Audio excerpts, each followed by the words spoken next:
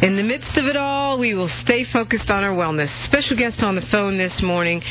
She is a Democrat elected to Congress from the 3rd District of Florida in 1992, a public servant who prides herself on delivering the goods, she says, and services of the federal government to her constituents. She's a native of Jacksonville, Florida. She served in the Florida House of Representatives for 10 years before coming to Washington.